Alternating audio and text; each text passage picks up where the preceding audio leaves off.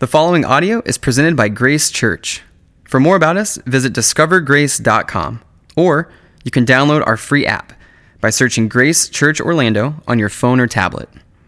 Now, we hope you enjoy the message. Hey Grace, Pastor Grant here. I am so glad to be with you and being able to bring the message today. I'm so excited. You know, I haven't preached in like 7 or 8 weeks, so I'm really got like a lot of preaching energy pent up in me, if you will. So I went ahead and talked to Felix. He edits all of these for us. He said he's just going to let me go as long as I want. All right, so just get ready. I'm feeling, I don't know, like an hour or two tops. All right, so let's just get after it together. Okay. Now, for the rest of you who didn't immediately turn the feed off, let's get into the scriptures today. Now, we've been talking about pray, serve, give, and gather, and this week we're talking about give. And the text we're going to use comes from Philippians chapter 4, and we're going to start there in verse 10. So let's read that together. If you have a Bible, turn to Philippians 4. We're going to look at verse 10 through 20. Let me just read this for us now. I rejoice in the Lord greatly because once again you renewed your care for me. You were in fact concerned about me, but lacked the opportunity to show it.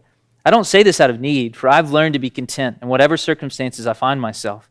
I know both how to make do with little, and I know how to make do with a lot. In any and all circumstances, I've learned the secret of being content. Whether well-fed or hungry, whether in abundance or in need, I am able to do all things through him who strengthens me. Still, you did well by partnering with me in my hardship. And you Philippians know that in the early days of the gospel, when I left Macedonia, no church shared with me in the matter of giving and receiving except you alone. For even in Thessalonica, you sent gifts for my needs several times. Not that I seek the gift, but I seek the profit that is increasing to your account. But I've received everything in full, and I have an abundance. I'm fully supplied, having received from Epaphroditus what you provided, a fragrant offering, an acceptable sacrifice pleasing to God. And my God will supply all your needs according to his riches and glory in Christ Jesus. Now to our God and Father be glory forever and ever. Amen. As we continue in our time together, let's go back to verse 12. Let's look at that together.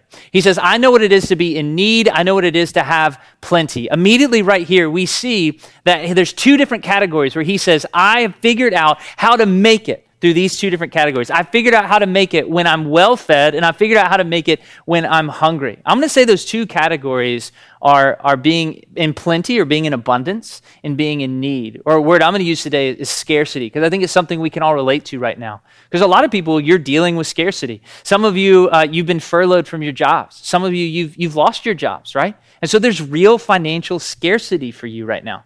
For some of us, it's just opportunity scarcity. Like we can't leave our homes, right? Like the only time I leave my house, honestly, is to come up here and to do this. Like I'm having the time of my life right now because I'm outside of my house. But like typically, I don't leave my house, just like you. And so we have this opportunity scarcity. And I don't know about you, I've noticed something weird about this is that the less opportunities I have, like immediately I miss things I knew I would miss. Like immediately I was sad that I couldn't take my kids back to Disney, or I couldn't go to the restaurants I want to go to, or I couldn't go to Plant Street Market or see my friends or whatever. But you know, like further into this thing, like week 6, week 7, I started to miss things I didn't know that I would miss. Like I drove by a Chili's and just burst into tears. I was like, I just want to be in a booth, all right? Like I need a skillet queso to feel better, right? But that's what I'm talking about is during this time, we have the scarcity. We have the scarcity of a lot of different things.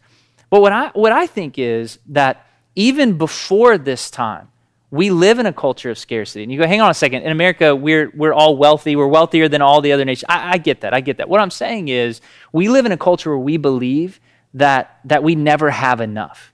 We believe that. And to prove it to you, let me just say, like, if you're out there and you've been furloughed, what do you want more than anything right now? You just want your job back. And I hope that happens for you. I hope you get your job back. But when you had your job, before this happened, was it enough?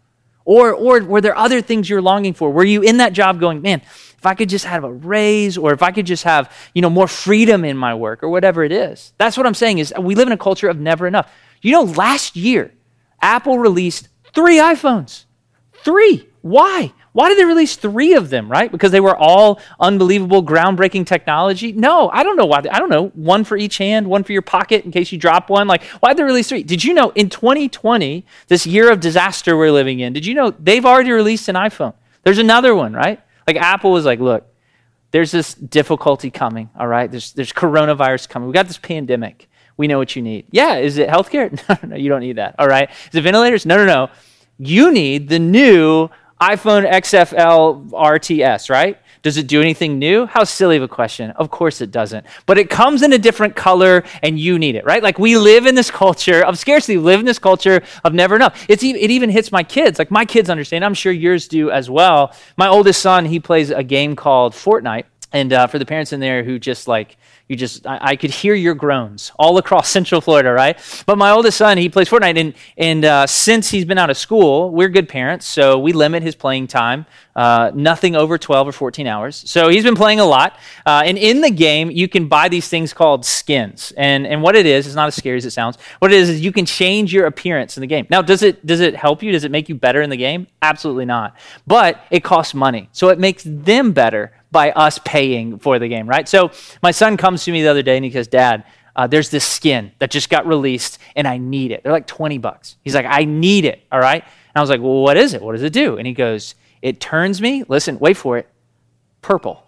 And I was like, that's awesome. It turns you purple. So what else does it do, right? And he goes, no, that's it. It turns me purple. And I go, you want $20 to turn yourself purple? And he's like, yeah. And I was like, son, listen, yesterday, there was a deal on one of these. It was a $5 skin, and it gave you all this other stuff. And you came to me, and you told me you needed it, and I got it for you. And here we are again, son. No, absolutely not. And I believe, son, that tomorrow there's going to be another skin, and you're going to be just as passionate. He's like, no, Dad, do you understand?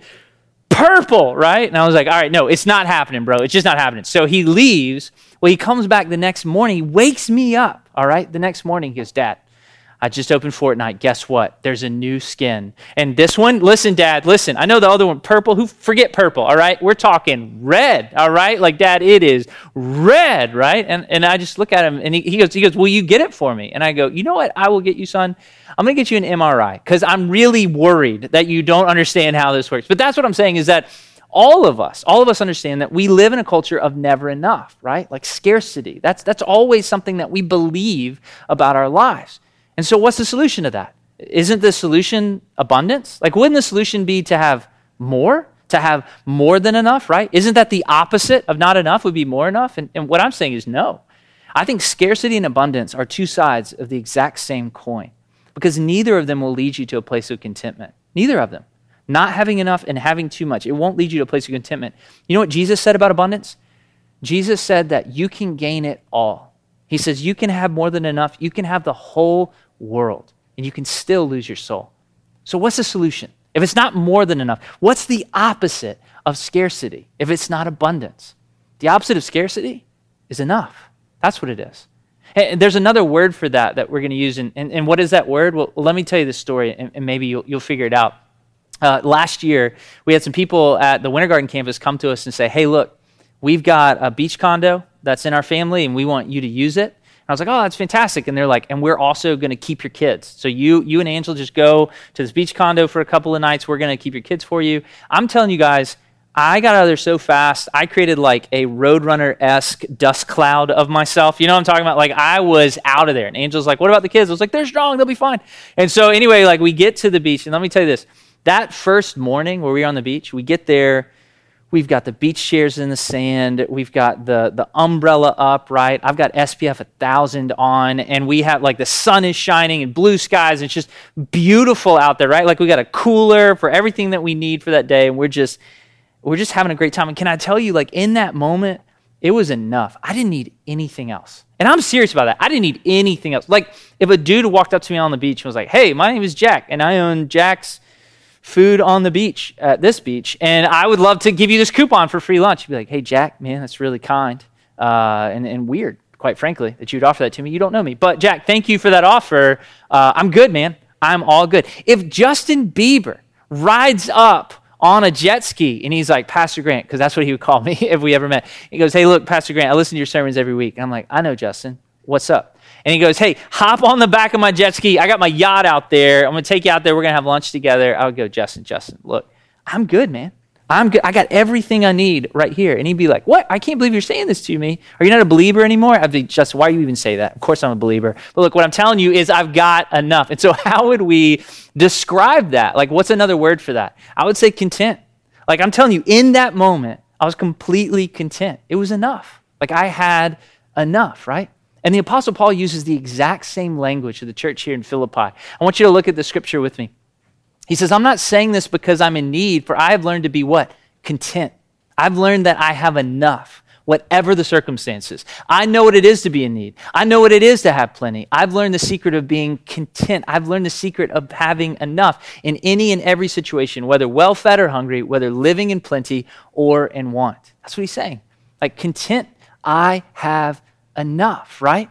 And I got to be honest, my illustration of going to the beach with my wife, it's not a perfect illustration of contentment because like eventually we need other things. Like it's not going to be always enough. Like eventually we're going to miss our kids. We're going to miss our family. We're going to miss our church. We're going to want to go home. And also just to be like practical about the whole thing, we're going to need refills at some point. You know what I mean? It's just not sustainable, okay? It's not true contentment. So what is this contentment that Paul says he has whatever the circumstances? How in the world can he say, I have enough in whatever the circumstance? What is that contentment? Where does it come from? Well, a verse you're probably really familiar with. So let's put it up here. It's verse 13. I can do all things through him who gives me strength. That's what he's saying. That's the secret. If you want to be content in all things, the Lord will strengthen you in Christ. If you look to Christ, you will have enough. Even in plenty and even in want, you will have enough. And you're going, hang on, Pastor Grant, that's not about contentment. This verse is about football. I know what you're thinking. I get it, but it's actually not. And you're going, hang on a second. You telling me Tim Tebow is wrong? I don't know. Maybe if he told you that. Do you know him? Do you talk to him regularly? But no, that's not necessarily what it means. It's not going to, and you're like, you're talking about Tim Tebow right now? That man taught me how to pray and pose at the same time. I get it, but that's not what I mean. That's not what this is talking about, that you can do anything. He's saying this is the secret to contentment, is looking to Jesus, and he'll give you that strength. In fact, do you want to apply it to football? You absolutely can. Don't throw your cleats away. Just listen, you can. Here's how you apply it to football. Not before the game. You apply it after you lose the game. That's when that's applicable. If they get to the Super Bowl and they lose, and they come to you, they go, you worked all season, you worked so hard in the playoffs, and you came up empty-handed. You lost. You lost the big game, right? Then it would be appropriate for them to say, you know what? I can do all things through him who gives me strength. I'm content. I have enough even right now. Then it's cool. So put it on your eye black, but only after the game and only if you lose, all right? So Steph Curry, I'm watching you.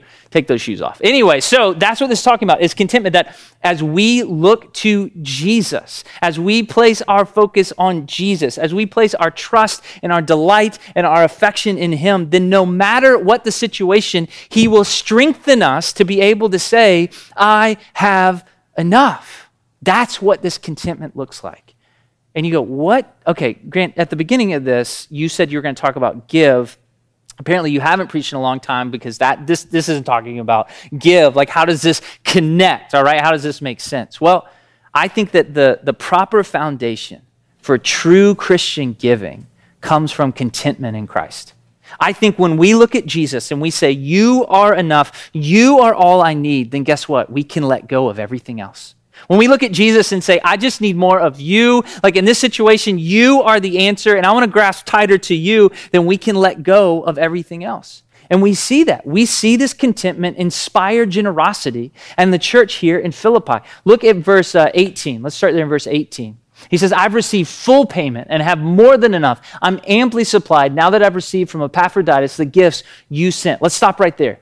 So Paul's saying, I am amply supplied. I've got full payment. I have more than enough. So this church, some in their poverty, some in their abundance, some somewhere in the middle, no matter where they were so content in Christ that what? That they let go. That they say, God, you are what matters to me. You are what I need. That's where I'll find my contentment. That's where I know I have enough. And so God, are you doing work over here with Paul? Well, here, take my resources, take my time, take my energy, right?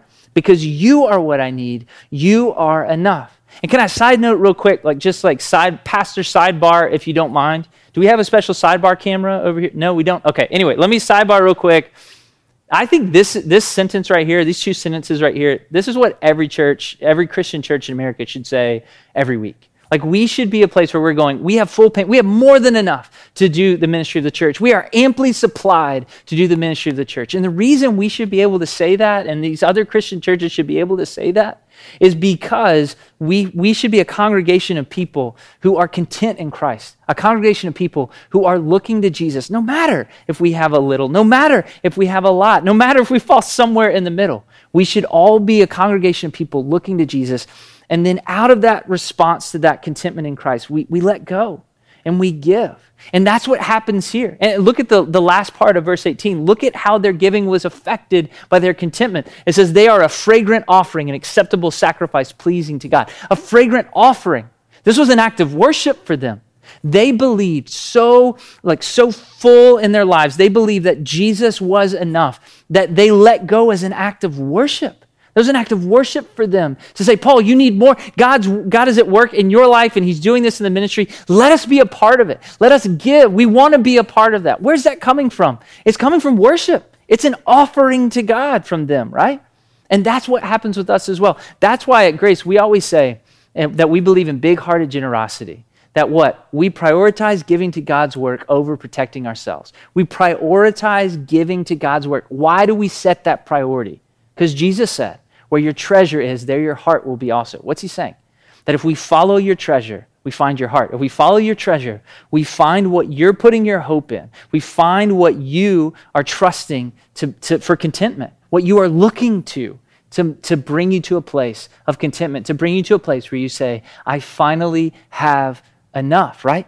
And we believe that Jesus is that place. We believe he's the only one that we should be looking at. So what we do is we take our treasure and we set a priority and we give an offering and we give it's an act of worship for us. We say, okay, God, you are enough. And we are setting you as our priority. And so when you follow our treasure, where should it end? It should end in our source of contentment. It should end in Jesus, right? And this type of giving, this type of generosity that was flowing out of this worship, you know where it came from? It came from a place of trust. We say it all the time here at Grace, or Pastor Mike says it a lot. He says, money's never about money. It's always about good as ahead. Sorry, he has a lot of sayings. Money's never about money. It's always about trust, right? And that's where this is coming from. Look at verse 19. And my God will supply all your needs according to his riches and glory in Christ Jesus. They gave why? Because they trusted. They trusted that God would be there for them. They trusted that God would provide for them, right? They said, Jesus, I think you're enough. And in fact, I trust that you're enough in everything. I trust that I will be content with you in every situation, so much so that I can give because I know you're going to be there for me. I know you're not going to leave me hanging. I know you got my back. I know you're going to provide for me, right? So they demonstrated their trust in Jesus through their giving. They demonstrated their trust that he was enough through the way that they give. So let me ask you this.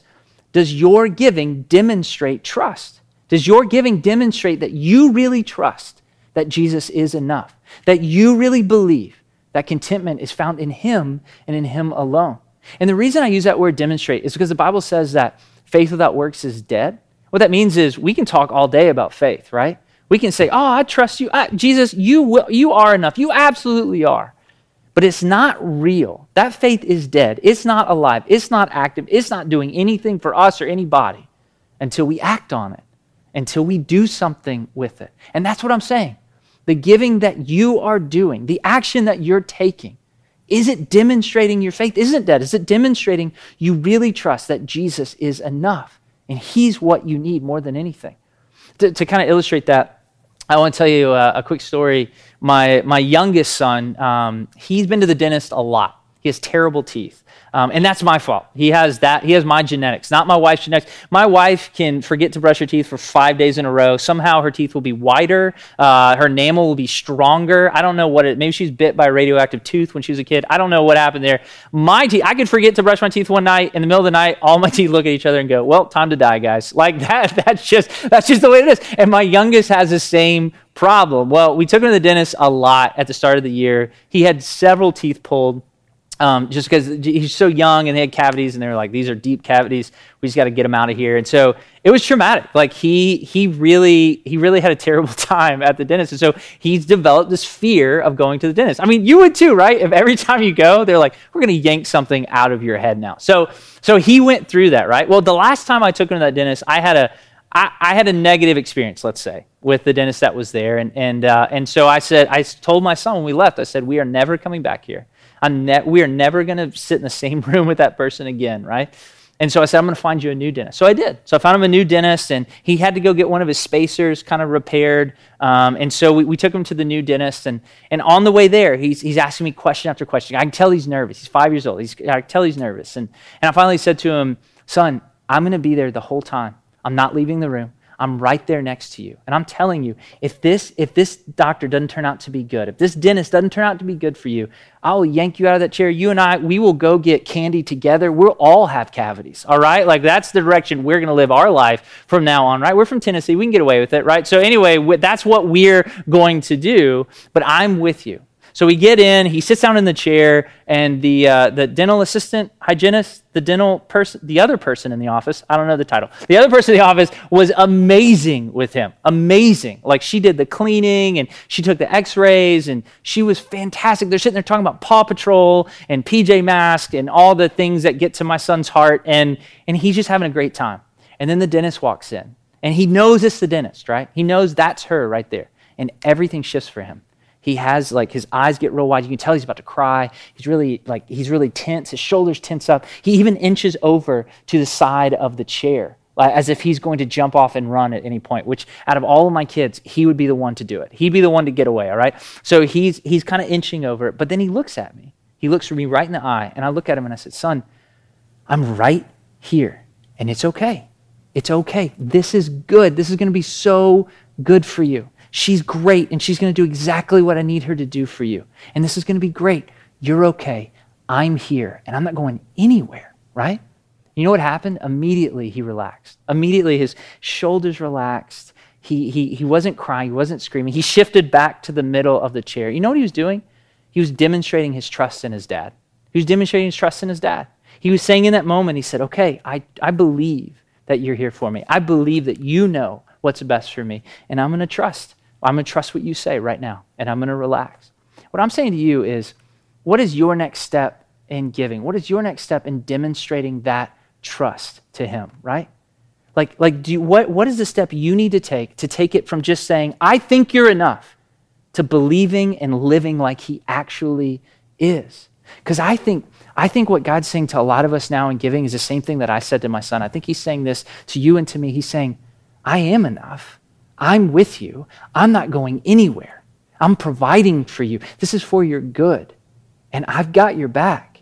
Your dad is here. I've got you, and you've got me. And that's what he's saying to all of us. So again, let me ask you, what is your next step in giving? Is it back to the contentment issue? Or if you follow your treasure now, is it revealing that your heart isn't where you thought it was? Your heart is actually trusting other things for contentment. Well, praise God that he revealed that to you today, and repent of that and make a change. Or is your next step in generosity just to demonstrate your trust in God, and as an act of worship, give, to be generous, to meet needs, to support the work of God, right?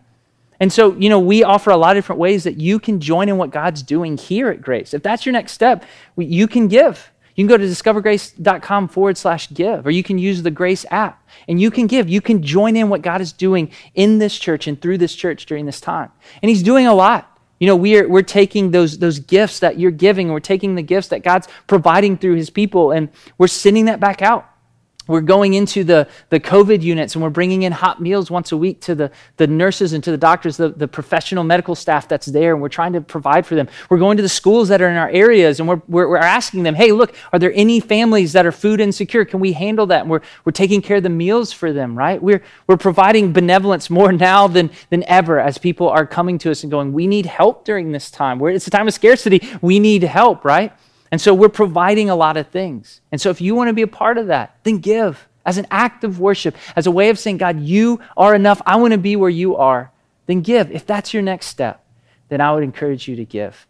And so again, for all of us, no matter where you are, in your next step of giving, in your next step of being generous towards what God is doing in the world around us with your resources and with your time, I encourage you to not give from a place of compulsion, to not give from a place where you say, you know what, if I give, then I'll be content. If I give a little bit more, even though I have a little, then I'll be content. If I give a little bit more, even though I have a lot, then I'll be content. No, that's not it at all. We don't give to get, all right? We give because we have gotten, because we have received so much from Jesus. We give because we look at him and we say, you are enough. And so we give. Well, I'm excited to see how God continues to grow all of us in generosity during this time. And I'm excited to see how we as a church will continue to let go and let go as we grab more and more of Jesus in our day-to-day lives. Let's pray. Father, we are so grateful that no matter our circumstances, you are enough. There are people in our lives and people watching this right now who are seriously in a place of scarcity. And maybe there's fear there, and maybe there's anxiety there, and there's worry there. Maybe there's pain there as they lost maybe a job they've had for so long, a job that even part of their identity was attached to, Father, and it's been a painful time for them. I want to pray comfort on them. I want to pray for blessing for them. But God, ultimately, I want to pray that you would fill them with this knowledge that you are enough. And Father, for those who are in an opposite situation, I pray, Father, that the gifts that you've given them, the abundance of blessings that you've given them in that way wouldn't become a trap, but instead they would look away from those things and look to you and say, you are enough. And Father, for all of us, that our response to being content in you, our response to looking at you and seeing you as everything that we need, would be the same response that we saw here in this church in Philippi, would be the same response that the Apostle Paul is teaching us, which is that we would let go. That we would let go. That as an act of worship, we would say, God, I don't need to protect myself. I don't need to hold on to these things. I trust you. I love you. So here, take this from me. Take this gift from me. And so, Father, we thank you for the opportunity to worship in this way. We thank you for the opportunity to participate in what you're doing in the world around us through generosity and giving. We love you. It's in Jesus' name we pray. Amen.